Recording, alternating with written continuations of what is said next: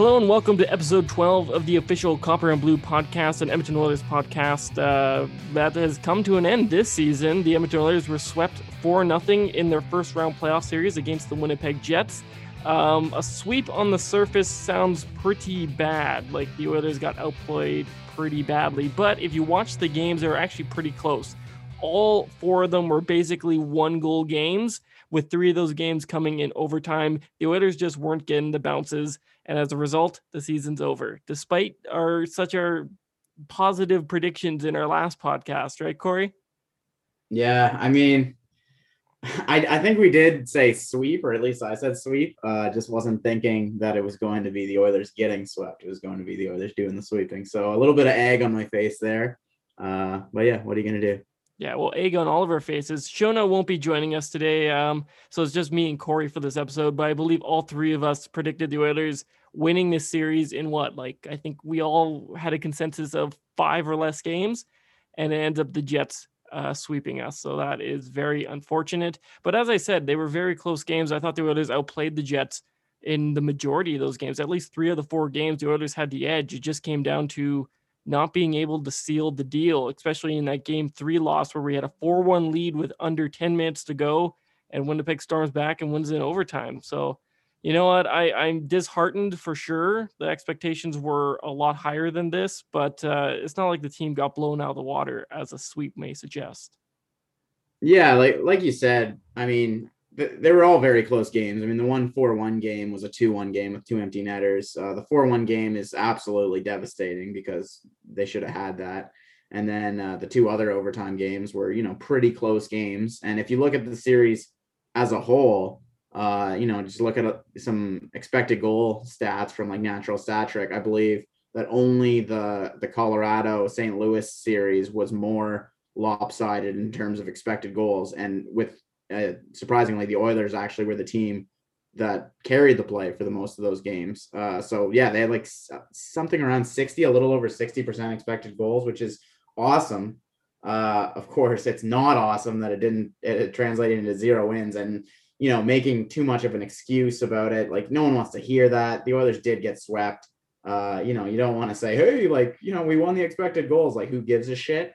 But yeah, it's not as bad as it may seem. Like it's not like the team is trash. Like they got some bad bounces. It happens in hockey. Yeah, and they ran into a hot goaltender in Connor Hellebuyck, who had some difficulties down the stretch in the regular season, but really turned it on in the playoffs and held Connor McDavid and Leon Draisaitl without any points in the first 2 games of the series.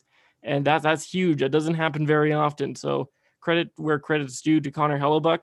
But, it wasn't an issue with goaltending for the Oilers either. I thought Mike Smith, who started all 4 of these games, played pretty well. He gave Edmonton a chance to win every single night, and I can't find maybe a few soft goals in overtime, but other than that, he held the team in it and got it to overtime in some instances. So I wouldn't pin it on Mike Smith like we could with the Chicago series last summer.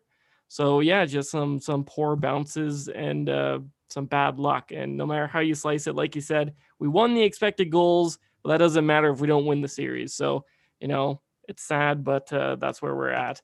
Speaking of Mike Smith, Ken Holland held a post-season conference to kind of end things out. And in it, he said that he was going to be meeting with Mike Smith in the next couple of weeks in Kelowna to discuss an extension with the team, which I think is just a terrible place to start. Like, I understand that Mike Smith had a fantastic season with the Oilers, and credit to him. He had a fantastic season, maybe one of the best of his career, and that's good for the Oilers.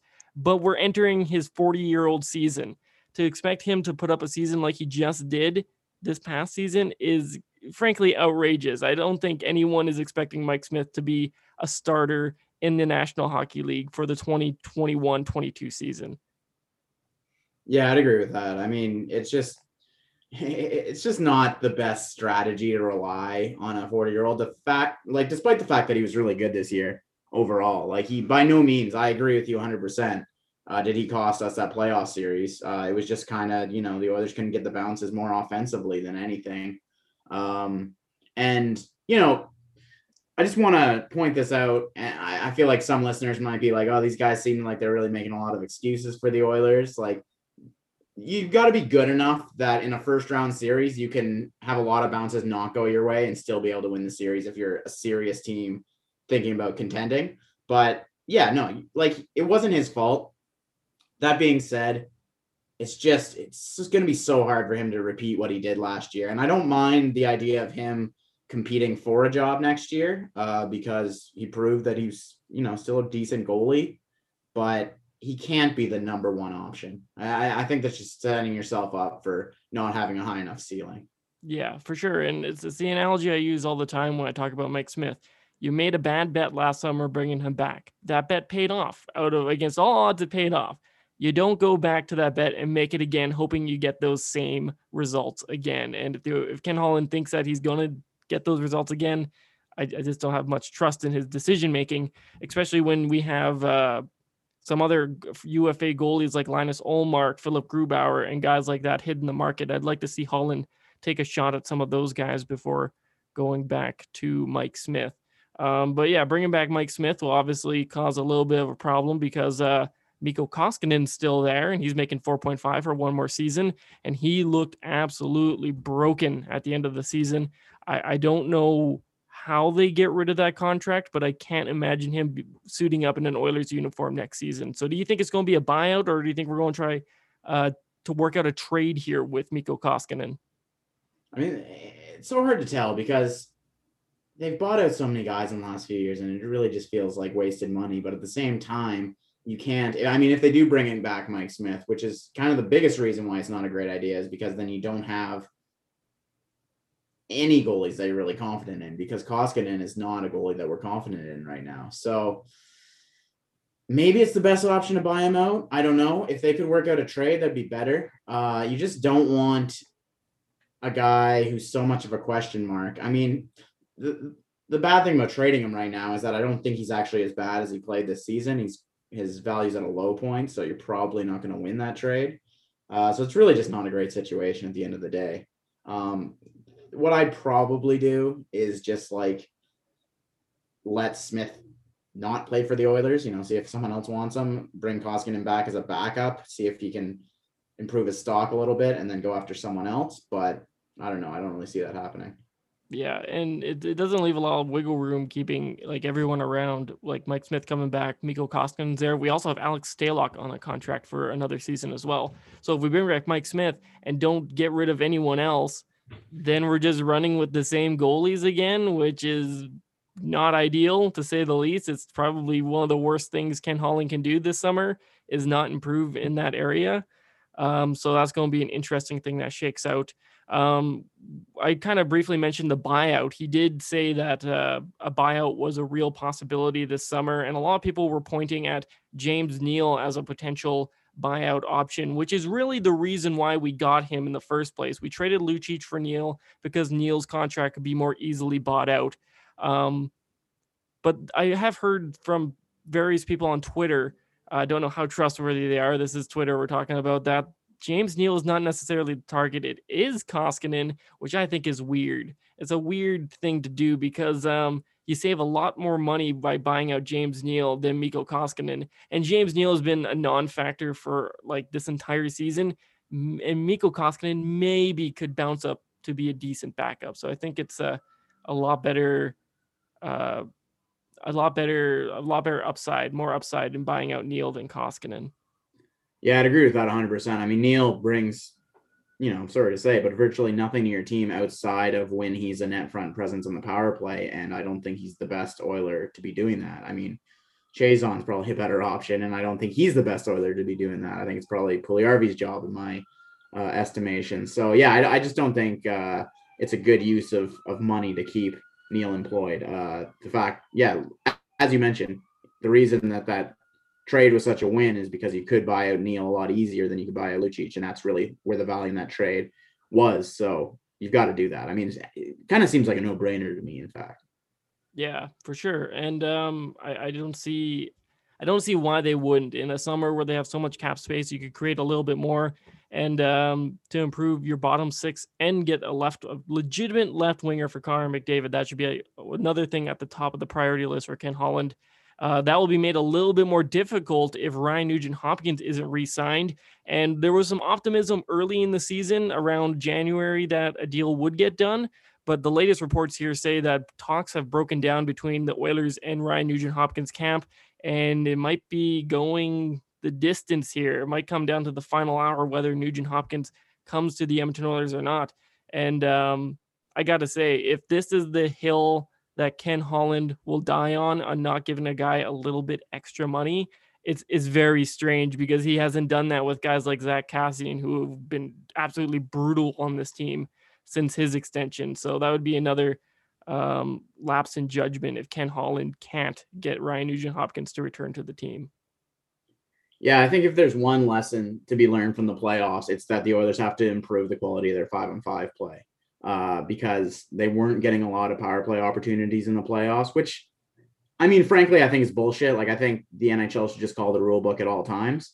But guys like Barrie, guys like Neil, these guys don't really move the needle at all in 5-on-5. And that's why, despite decent-ish numbers that would suggest that they should have a roster spot, I don't think they actually should have roster spots. On the other hand, Nugent-Hopkins is a guy who will actually move the needle at 5-on-5, and when he's on the power play makes an actual difference that I don't think you could easily replace with a UFA or, some other signing, or, giving a young guy more minutes. Like, you're not going to replace what you get from Ryan Nugent-Hopkins. You might sign someone else if you don't pay him quite the money he wants, but like, the UFA market is usually not that great. I mean, it's not like you're going to get another Ryan Nugent-Hopkins. And if you are, you're probably paying him the type of money that Ryan Nugent-Hopkins is already asking for. So the easy solution here is just, give Ryan Nugent-Hopkins the little bit more money that he's asking for. I don't think it's going to be over like $7 million or something that's going to be completely, too much money. So, just give him what he wants. He's an important player. Draisaitl and McDavid have enough on their plate without having to cover up for his production as well if he leaves. Yeah, I couldn't imagine this team without Nugent-Hopkins. It'd just basically be more McDavid and Draisaitl carrying everyone else than it already was, which was already pretty hefty what they were carrying on this team. So to lose Nugent-Hopkins would be catastrophic, I think, for our top six, especially because we don't have a guy like Cole Caulfield, who we could have had in the NHL by now, but we're waiting on Philip Broberg. Turning our attention to the back end of the Oilers now, the defensive group, it looks like there's going to be a little bit of changes there. Tyson Barrie doesn't appear he's going to be back, which if you follow this podcast, that's really good news to us, because outside of mooching off a secondary assist from Connor McDavid and getting premier power play time, he didn't really do a whole lot at 5-on-5, like you alluded to there. He was a pretty poor defender in his own right. So it's looking like we might see more of Evan Bouchard in that role next year, which is a long time coming. He's looked fantastic in his short little stints here in Edmonton this season. It looked like Caleb Jones was going to be in that playoff series, but he didn't appear at all. So I think his time in Edmonton is done, whether it be from expansion to Seattle or a trade in the summer, which is a shame because I thought Caleb Jones was one of the better defenders we had this year. So it's another misstep from the Oilers if they lose Caleb Jones, either in expansion or trade. Yeah, I agree with that 100%. Caleb Jones, I think, proved to us time and time again he was a top 6 defender on the team. That being said, like, I don't think he was, he's not quite on Bears level. I don't think he's going to be on Bouchard's level, projecting going forward. So if we lose him, it'll be a shame. I mean, I'll be legitimately disappointed unless we get something back for him that I just don't see coming. I can't imagine being too thrilled with that transaction. But I am very excited that it seems like there's going to be a spot for Evan Bouchard to play a major role on the Oilers in the 2021-22 season. I think that'll actually make the team just a lot better right away. And I don't think people realize how good of a player he already is. And I mean, I don't even think it would be that much of a stretch to say that he and Bear will be our 2 best defenders in the 20. I mean, and Nurse as well. Those 3 will probably be our 3 best defenders in the 2021-22 season. So yeah, and I don't. Yeah, I mean, you can call me on that if it doesn't work out, but I think it will.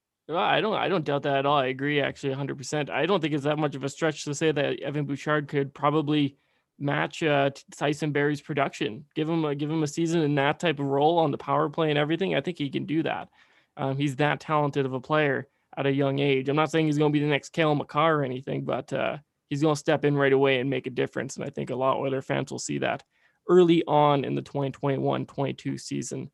Oscar Klefbom, the situation remains murky on him. We don't know if he's going to be back. We don't know if the Oilers are going to protect him in the expansion draft because of the uncertainty if he'll ever play again. I've said in the past on previous podcasts, I think the smart thing would be to keep him unprotected and then protect Jones, because if Seattle takes Klefbom and he can't play, well, we have some insurance there in having Caleb Jones. And then if we protect Klefbom and he can't play and we lose Jones, well, then we just lost 2 defenders for no good reason, right? So what do you think is going to happen with Oscar Klefbom here? It's kind of a crapshoot, I know, but if you had to guess, do you think he'll be back with the Oilers come October? Yeah, I think from an outsider's perspective, what you just presented is probably the best course of action. That being said, obviously the Oilers will have a little bit of inside information. Their doctors have been working with Klefbom. Maybe they know something we don't. Maybe Klefbom's, road to recovery looks a bit better than fans think it is. And in that case, fantastic. Oscar Klefbom at 100% is the Oilers' best defenseman. And that top 4 is starting to look really, really good next year if he's part of it. That being said, that's super optimistic. I mean, if it is as bad as we think, or if they're just not really sure, if even the doctors who are checking it out just don't know what's going to happen, unfortunately, we probably should leave him unprotected, because, you don't want to just get nothing out of a guy, which, is terrible to say because he was a very, very promising defenseman at one point. Not just promising, he was a good defenseman in the NHL. So yeah, I mean, they should have more inside information there. And if they end up not protecting him and he's, has a great season for Seattle in 2021-22, they'll look a little silly. I mean, but at the same time, if they do protect him and he never plays another game again, then they'd look just as silly. So yeah, it's not a great situation. Yeah, it's kind of a lose-lose there. No matter what happens, right? You're gonna lose somebody, and it's gonna hurt a little bit. So yeah, like you said, the top 4 for the Oilers next year, if Oscar Klefbom comes back, is looking pretty deadly. Like we'd have Darnell Nurse, Ethan Bear as a top pairing. Then maybe Oscar Klefbom, Evan Bouchard, another guy, Adam Larsson, who we've talked about before on this podcast. He's expected to be extended to a 3 to 4 year deal around the same money. I'm guessing that means he's a top 4 defenseman, because it would be awfully expensive to pay him that if we're expecting him to be the 3rd pairing defenseman on his next deal. I just think in a perfect world, he's going to end up being a 3rd pairing defenseman. And by a perfect world, I mean Klefbom coming back and all the kids showing that they can develop into what we think they can be, which, for Bouchard and even for Bear's a really good defenseman right now. I don't think that we have to project too much, but I think that that's very reasonable to say that they're going to be better than Adam Larsson in the very near future. So yeah, I mean, I don't really see where Adam Larsson plays in a top 4 role unless Klefbom never plays again, which is awful. So like either of those situations kind of, I don't love. So basically that's just me saying I don't love the Adam Larsson deal. That being said, he is a solid 3rd pairing defenseman. He's not a guy that you hate to have on your team or anything. He's just not a guy that you want to make too much of a big deal over keeping, because I don't think he really moves the needle a ton, but yeah, he's a fun player. Yeah, no, he's good in the role that he's been given as a shutdown defender. I think as we discussed here, once the kids come up with Evan Bouchard and Ethan Bear, they're obviously going to surpass him. And even if he does play in a 3rd pairing role, I'm fine with him there. I'm fine with the player Adam Larsson there. I'm just worried about the money being allocated to a position like that, where you could probably get a player with a similar impact on a much cheaper deal. So we'll see how that shakes out in the coming weeks here. When it comes to signing defensemen, we got Adam Larsson, and then not this summer, but next summer, the big ticket is going to be Darnell Nurse, who has taken a few bridge deals over the past few seasons. And Ken Holland alluded to his next contract and how he'll have to kind kind of save some money this summer so he can give Nurse a large payout next summer, which I think is a slippery slope as well. I thought Nurse was fantastic this year. He was by far our best defenseman. And look what he did in game 4. He played over a game's worth of ice time, over 60 minutes of ice time in that triple overtime game. And not a lot of players in the league can do that. So I'm not saying he's a bad defenseman. He's obviously a very good NHL player and a very good NHL defenseman. But I can't really fathom a world where we're paying him like 8 million, 7 million a year. That's a lot of money. And I just don't think he's up there in that upper echelon of defensemen worth that much money. No, I'd agree with that. I mean, if everything kind of goes the way that it looks like it could go, just based on his very, simple production that anyone could understand just looking at a box score, Darnell Nurse is, could be in line for a Drew Doughty type contract. And I don't even think that Drew Doughty type contract is working out very well for LA. I mean, it's just giving that kind of money to a defenseman who is not a fantastic defender. I mean, he's a fine defender, but his best attributes are his offensive skills. To be fair to him, unlike Barrie, he actually does move the needle at 5-on-5 offensively, which I like, but he does play a ton with McDavid and Draisaitl. So we don't know how much of that is just him being a good defender, playing with some really, really good forwards at 5-on-5. But yeah, I'd like my $7+ million defenseman, which is probably what he's going to get, to be a little bit better in his own end, or just like an elite power play driver, which I don't really see him being either. So yeah, I anticipate Darnell Nurse going for more money than I would like to see him get. By the same token, he's a really good player, and it's generally not great to just let really good players walk. So, I mean, that's kind of a shitty situation as well. But hey, what are you going to do? Yeah, no, there's a lot of those situations surrounding the Oilers. And the biggest one, of course, is Darnell Nurse. So, yeah, I'm really worried about how those negotiations will go. Like, he's paid his dues here. He's foregoed like these long contracts for a few bridge deals. So now he's going to look to cash in, which I don't blame him. He deserves that money if after doing that, and he's played well and he showed that he's a good defenseman. I'm just worried about the cap situation moving forward. We just opened up a bunch of cap this summer. We can actually improve the team. And then, if we give 7 million, 8 million to Darnell Nurse next summer, is that just going to handicap us again? Like, I haven't seen a lot of consistency from him from season to season. He's kind of gone, I know 2 years ago, he had a really good season. And then last year he was kind of, and then this season he just broke out again. So are we going to get another mediocre season from him again, or is he actually going to find some consistency here? So I think it'd be a bad idea to pay him this summer. I know the Oilers can, but I'd just wait a little bit and see if this type of production, this type of play continues on into next season before going crazy with the money.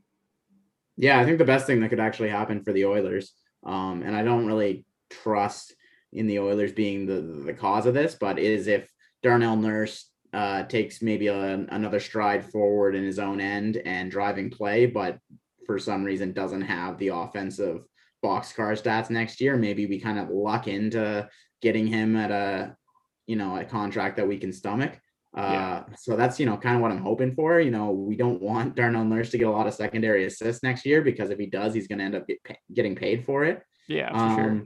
But, by the same token, Darnell Nurse is a leader on this team, a really good player. And it's not the worst thing in the world if we end up paying him some money. It obviously handicaps the team, but a good GM should be able to work around it. Yeah, but I don't know. Ken Holland, is he a good GM, or was he just one that had a lot of luck in the 90s, right? Yeah. If you follow me on Twitter, you know my thoughts about Ken Holland. The amount of times he mentioned the Red Wings in his year-end press conference was ridiculous. I think Jeff, our editor over at Copper and Blue, had a counter going that got up to like 15 or something. It was pretty disheartening to see him talk so much about another team rather than the one he's managing right now. We're going to be talking about a little bit more about some offseason targets in the second half of this episode. Just stick around and we'll be right back. All right, and we're back. We left off the first half of the show talking about some of the the key issues coming up with the Oilers this offseason. We talked about Darnell Nurse, Adam Larson, and that. And now we're going to talk about some targets in the free agency market and maybe some trade options as well. The Oilers are going to need to improve their bottom six this year or next season, as they were pretty pathetic for the 2021 season. So where are some guys that you're looking out there in the UFA market that could be guys who move the needle in that bottom six?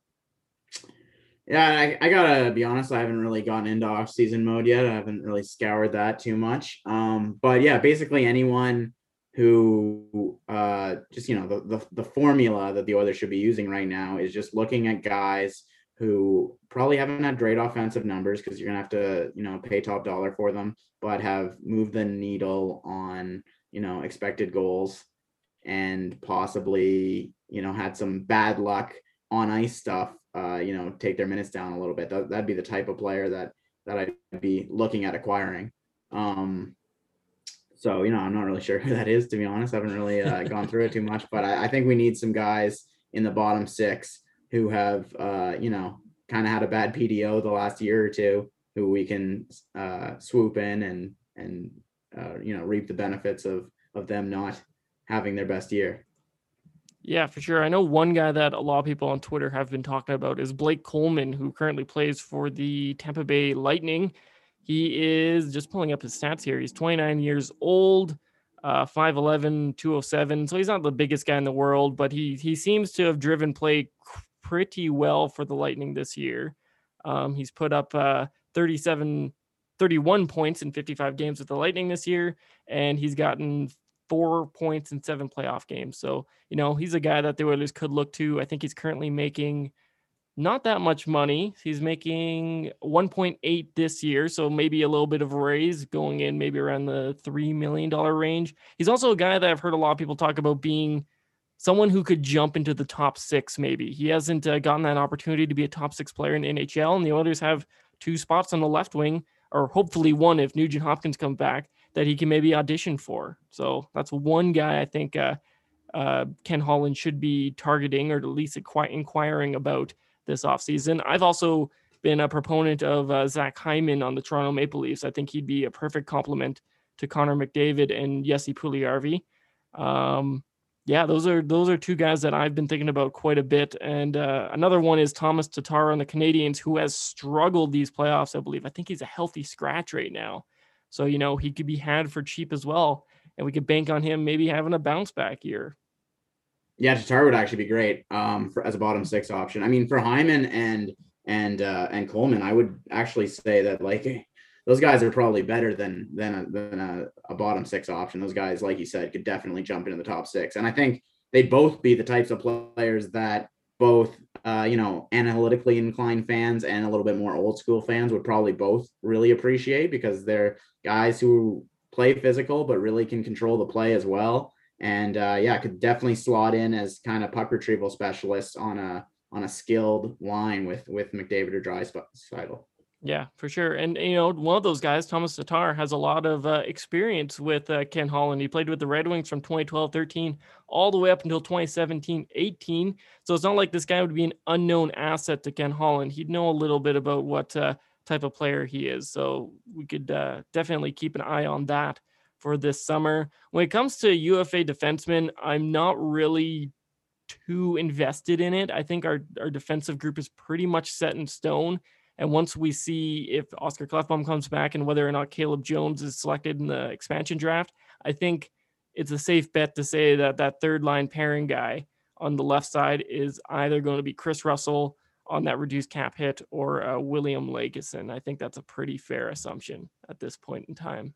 For sure. Yeah, I would say so. And actually, you know what, going back, I've just been thinking about this a little bit as we've been talking about. I think the bottom six will probably be able to get a pretty good boost from just Cooper Marody and Tyler Benson, who had fantastic seasons down in Bakersfield this year. So without even spending too much money, I mean, you can spend a little bit of money to try to get a legitimate winger for McDavid or Draisaitl, you know, or Nugent Hopkins if the choice is to play McDavid and Draisaitl on the same line. And then the bottom six would probably take care of itself with those guys, because those guys were actually fantastic. And you know, Ryan McLeod may have been the third best of that group and just got called up due to positional need. And I thought Ryan McLeod was fantastic. So Yeah, for sure. I was like, bring that up right after. They could have some internal improvement with guys like Benson, McLeod, and Marody. And McLeod, like you said, probably the third best of those guys, but still impressed. I think Tyler Benson hasn't had a fair shot at the NHL. He got into a few games, last season, but he didn't stick around for that long. And Marody was always up and down. I think he's had a few games over the last few years, but yeah, why not give him a chance in the fourth or third line role? It can't be any worse than what we put out this year, right? So yeah, sure. I think for sure that's a great idea for Ken Holland to explore this summer. Speaking of the Condors, they actually just won the only playoff in the AHL. Now, a lot of divisions had the chance to do playoffs in the American Hockey League, but the Pacific Division was able to get a full one done. And the Bakersfield Condors are the 2020-2021 Pacific Division AHL champions, and they're the only champions of the leagues this year. So that's some pretty encouraging news. Yeah, it was awesome. I mean, they won two best of three series, so a little short, sweet series. I think they ended up at one point playing 4 games in 5 days, and were still able to, get through that grind and actually win the division. I guess I was going to say the Calder Cup. It's far from the Calder Cup. All they did was play to the end of their division. But yeah, no, they were the best team in their division this year, which is awesome. They were the 2 seed going in behind the Henderson Silver Knights, who actually was a team that Bakersfield played really tough all season. I remember they didn't play them until very late in the year. And I was kind of wondering, because I do the weekly forecast, whether the lack of playing Henderson was kind of inflating Bakersfield in the model a little bit. But no, I mean, they handled Henderson extremely well. And, they were tight games, but they came out on top, going the distance of 3 games in both series.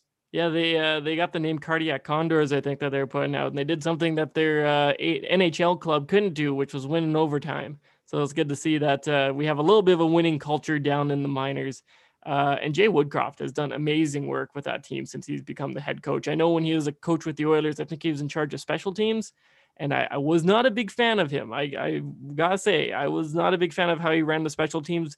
But all the credit to him, since he's jumped into that role, he's been churning out NHL ready prospects for the Oilers, and I can't say I've had problems with any of them. That's fantastic to see.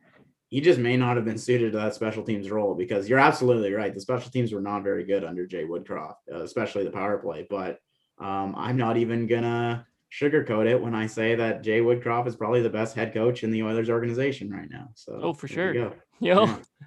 I have had lots of problems with Dave Tippett this year. And I understand people who are like, we can't fire him. We've had so many coaches this past decade. But man, we're coming off 2 seasons where I think Dave Tippett have coached this team into playoff losses. Like, I think the Oilers were well suited against the Jets. We discussed how good of a matchup it was. And Dave Tippett continually just didn't ice the most optimal lineup. And you even see it in game 4, where he took out Dmitry Kulikov, a deadline acquisition, and putting Chris Russell after Chris Russell hadn't played for, what was it, like 5 or 6 games. It's just, he makes baffling decision after baffling decision. And if the Oilers decided to fire Dave Tippett, and hell, give Woodcroft a little bit, maybe give him a little bit of a chance in that role, I would honestly not be opposed to it. But I wouldn't be opposed to it either. It's not going to happen. I'm just going to say that right now. Like, Dave Tippett is not getting fired this season, so we, it's a total pipe dream on our part, because I don't think either of us are members of the Dave Tippett fan club. But yeah, I mean, just the refusal to play Ennis was always baffling to me. Never sending Bouchard down to the AHL or putting him in the lineup, just kind of keeping him in limbo, the best defensive prospect that you've had in over a decade. I mean, just some of this shit just blew my mind. But I couldn't believe that. It's crazy that Darnell Nurse was able to play a full 60-minute game plus in that game 4 elimination game. But, he shouldn't have been in that situation in the first place. You have to have enough trust in guys like McLeod and guys like Ennis, and you have to have trust in all 4 lines there. I know they haven't played well, but when you get into triple OT, man, you can't shorten the bench to 2 lines and 2 pairings and expect to come out on top. Yeah, and it was just because, he didn't really trust his bottom pair, which, it's fine, because he didn't even dress a good bottom pair. So he has no one but his own but itself to blame for that. The reason that Darnell Nurse had to play over 60 minutes is because Ethan Bear was in the doghouse, which, to be fair, Ethan Bear had a brutal turnover that led to a goal. Like, I'll gladly admit that, even though I'm a Yeah. big fan of Bear. But what the hell? Like, so what? Like, just Yeah. Yeah. I you didn't can't play a guy understand that as 60 well. minutes because your second best defenseman made a mistake and he has to learn a lesson. Like, I'm sure he learned his lesson. You guys are out of the playoffs now. Yeah, Like, I did understand that too. It seems like with Dave Tippett, he preaches accountability. I remember that big thing he did at the beginning of the season about players needing to be held accountable. But that doesn't ring true for the Oilers and for Dave Tippett, because obviously it doesn't. As soon as Ethan Bear makes a mistake, he's in the doghouse. He's benched for basically an entire game with how many overtimes we had. And then you have guys like Tyson Barrie who routinely make mistakes in the defensive end that lead to goals, and he keeps getting first pairing responsibilities. I don't like when a coach says a player needs to be held responsible and then only holds certain groups of players accountable. It's everyone. If you say that, everyone is held accountable, and it just wasn't the case this year. And it was frustrating to see that from a fan and someone who watches all the games. It's just so clearly not true. But yeah, that's a conversation for another day. I could rail against Dave Tippett for an entire day if you wanted me to. So yeah, it's gonna be interesting. He's obviously not getting fired. Ken Holland and Dave Tippett obviously have a pretty strong bond. I don't know if they're on the same page all of the time because, like I said, scratching Dmitry Kulikov, which was like the only trade deadline acquisition and elimination game, seems a little weird from a GM coach relationship. But yeah, that's all I gotta say about that. no, yeah, 100% on board there. And Ennis, I guess, would be another example of a very good acquisition, actually, that Holland probably doesn't get enough credit for that. Like, I think Holland, we blame him for plenty, but the Ennis acquisition was actually fine. And the only problem there was that Tippett didn't really play him enough because he was a good player. And he never really got to live out his full potential as an Oiler, assuming that he's not going to be an Oiler anymore. But yeah, I don't know. I agree with that. Dave Tippett, some of his lineup decisions are a little baffling to me. Overall, maybe not a terrible coach. I mean, they are pretty strong in special teams. I guess like he's not directly responsible for that, but as a head coach, he does oversee the more set play side of the game, which I guess is a little bit more to do with coaching than 5-on-5 play generally is. But yeah, no, I'm not a fan of Dave Tippett. I don't really know where I was going with that, but yeah, I agree. We tend to ramble on in this podcast quite a Yeah. bit, so it's fine. I do plenty of rambling here. All right, so as we speak right now, the Toronto Maple Leafs and the Montreal Canadiens are currently playing in their Game 7 matchup. Winner goes on to the second round to play the Winnipeg Jets. By the time this is released, this game will be over. This will be completely redundant what we say here, but I want to see if we can look smart or stupid here. So who do you got in Game 7 right now? It's currently 0-0. Yeah, I've got the Leafs. I mean, I just think the Leafs are a much better team. I know that they're cursed and everything, but I just think they're a better team. And there's a 66-ish% chance that I'm right when I say that. But of course, if I pick the Leafs and the Leafs do win, it's not impressive at all. And if I pick against the Leafs and they lose, then it's, hey, cool, you picked the underdog and they won. Well, yeah, there's still like a 33-ish% chance that the Habs win, despite the fact that I don't think they're as good a team. But yeah, I'll pick the Leafs. Yeah, I'm going the opposite side. So at least one of us will be right when this drops tomorrow. I'm going with the Canadiens. I had them at the beginning of the series, and I'm sticking with that underdog. Last question here. Do you think the Oilers can do enough this offseason to become a second round playoff team next year? Yeah, I mean, I think they could have been a second round playoff team this year if they get a couple more bounces their way. I know, as I said earlier, it's not the thing you want to hear because they didn't win a single playoff game. I think they should be aiming higher than that because they have the best player in the game and then another guy who's won an MVP. And it's just extremely rare to have a 1-2 punch like that. And a 1-2 punch like that should be competing for a Stanley Cup every year. But yeah, they're a second round team. Sure. Absolutely. I agree 100%. Hopefully Ken Holland can be the guy that gets the Oilers over that hump. So far, I have my doubts, but if he proves me wrong this summer, he proves me wrong, and I hope he does. That's going to do it for this episode of the Copper and Blue podcast. The future episodes are kind of a little bit up in the air. I don't know if we're going to have enough content to do this every single week, but for big events like the draft and free agency, we'll be for sure covering that over at our website and doing some podcasts covering those big events. So be sure to stay tuned and subscribe to us if you haven't already, and we'll talk to you later on.